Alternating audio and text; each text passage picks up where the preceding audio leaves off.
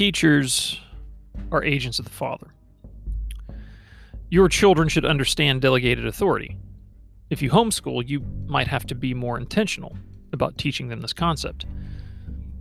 They should always obey their teachers, but you should help them understand why they need to obey their teachers. And for this case, because I said so is actually a legitimate reason. In fact, it is the reason. As the father, you are responsible for your children's education. You. The buck stops with you. As you attempt to manage this responsibility, you may decide to delegate part of it to others. Teachers would fall under this umbrella. And yes, this also means public school teachers. Their authority derives from your authority. Despite what the teachers' union or local school board may insinuate, teaching your children is your business. And teachers are not free agents. They are agents of the Father. And that is why your children should obey their teachers.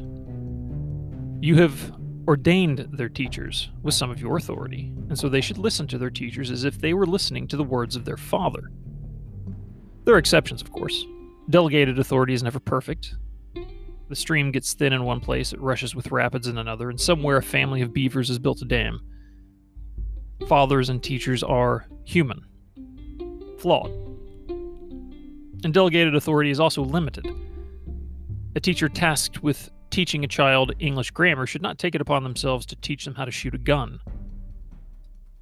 But the default assumption should be one of deference and obedience. After all, your own authority as a father is delegated as well. It is not innate, but flows from the Father.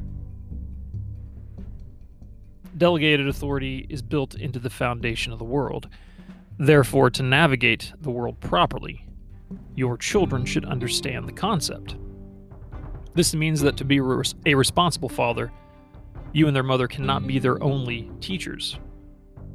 Some options, if you homeschool: music lessons, piano or guitar, Bible class at church, martial arts, organized sports, art classes, or co-ops where other parents teach certain subjects.